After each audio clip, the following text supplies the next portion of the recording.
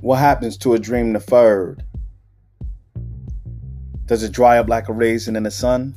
Or fester like a sore and then run? Does it stink like rotten meat? Or crust in sugar over like a syrupy sweet? Or maybe it just sags like a heavy load? Or does it explode? Harlem by Langston Hughes.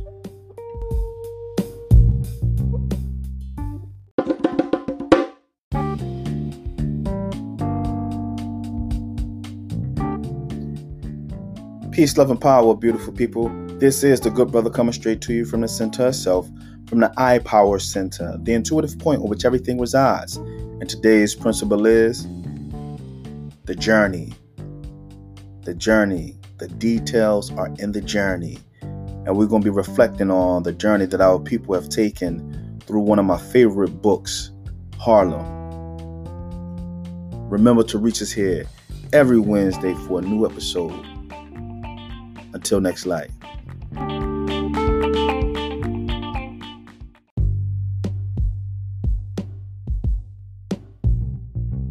Yeah, family, once again, we here back at it. And so it's an honor, privilege, and a pleasure to be with you all again on a beautiful Wednesday.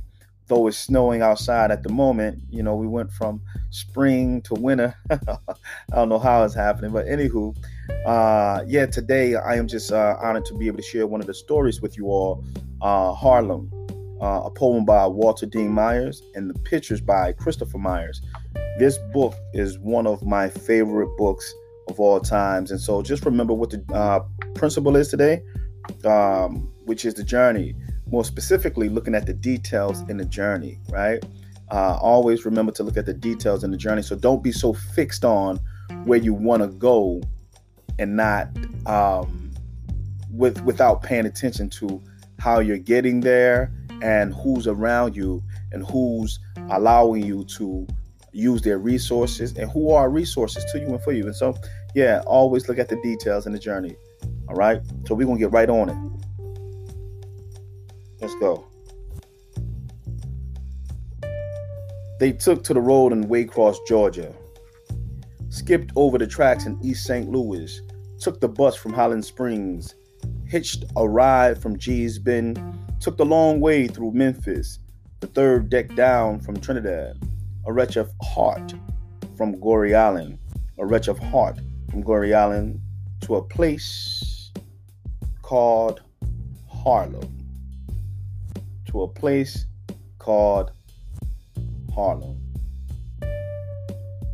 Harlem was a promise of a better life, of a place where man didn't have to know his place simply because he was black. They brought a call, a song, first heard in the villages of Ghana, Mali, Senegal, calls and songs and shouts, heavy-hearted tambourine rhythms loosed in the hard city like a scream torn from the throat of an ancient clarinet.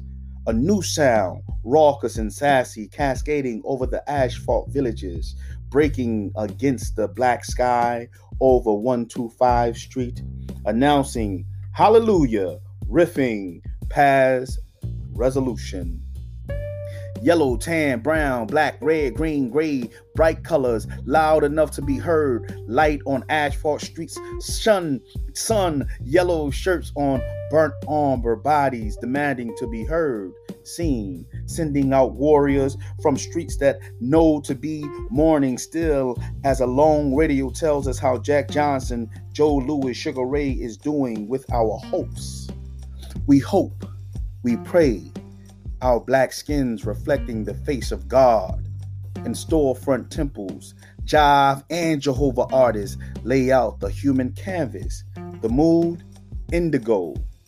A chorus of summer herbs, of mango and barbecue, of perfume sisters, hip strutting past fried fish joints on Lenox Avenue in steamy August.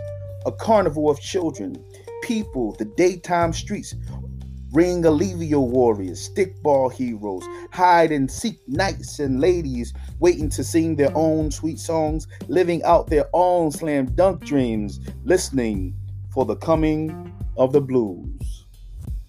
A weary blues that Langston knew and County sung, a river of blues where Du Bois, Wade, and Baldwin preached. There's still lilt, tempo, cadence, a language of darkness, darkness known, darkness sharpened at mittens, darkness lightened at the Cotton Club, sent flying from Abyssinian Baptist to the Apollo, to the Apollo, to the Apollo. The uptown A rattles past 110th Street, unreal, too real, relaxing the soul. Shango and Jesus, Ashanti and Mende, our people, one people, 100 different people, huddles, masses, and crowded dreams, squares, blocks, bricks, fat round, and a rectangle, Sunday night gospel. Precious Lord, take my hand, lead me on, let me stand, caught by a fat-lipped, full-hipped saint watching collard greens in a cracked porcelain sink, backing up Lady Day on the radio. Brother so black and blue, patting a wide foot outside the too hot walk-up. Boy, you ought to find the guy who told you knew how to play some checkers, because he done lied to you. Crack, reed, soprano, sax, laughter float over a fleet of funeral cars. In Harlem, sparrows sit on a fire escape outside of rent parties to learn the tunes. In Harlem, the wind doesn't blow past Smalls. It stops to listen to the sounds. Serious business, a poem, rhapsody, tripping along Strivers Road, not getting his metric feet soiled on the well-swept walks, hustling through the hard rain at 2 o'clock in the morning to his next gig. A huddle of horns, a tinkle of glass, a note handed down from Marcus to Malcolm to a brother too bad and too cool to give his name. Sometimes despair makes the stoops shudder. Sometimes there are endless depths of pain, singing a cappella on a street corner, and sometimes not. Sometimes it is the artist looking into a mirror, painting a portrait of his own heart, place, sound, celebration, memories of feelings of place, a journey on the A train that started on the bank of the Niger and has not ended. West 125th Street, Dr. Martin Luther King Boulevard, in Harlem. The story ends. And so, this is one of my favorite. Oh man, I love this story. This story is so colorful. It's so vibrant. The babies, children love it. It's good for adults as well. And it's a great piece when you are in a process of remembering a Harlem that may have come and gone.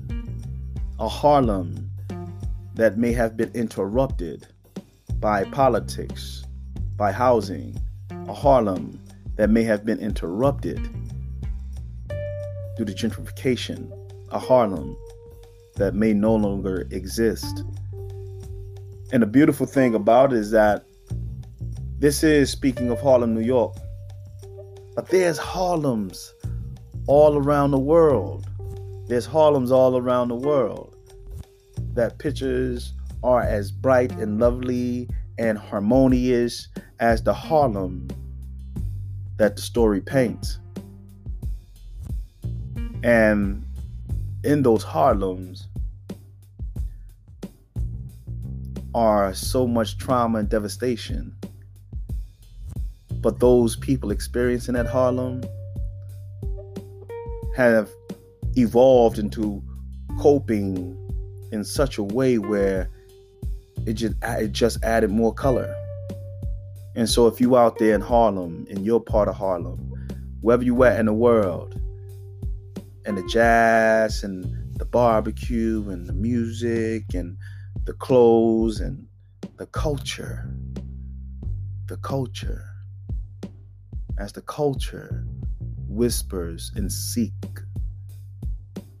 sacred spaces to live and not to be ran through by those who can care less for the culture. The culture.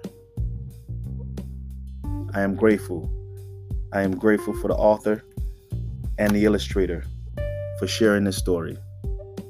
I am reminded of Harlan Street in Philadelphia. Thank you, Harlem. Thank you.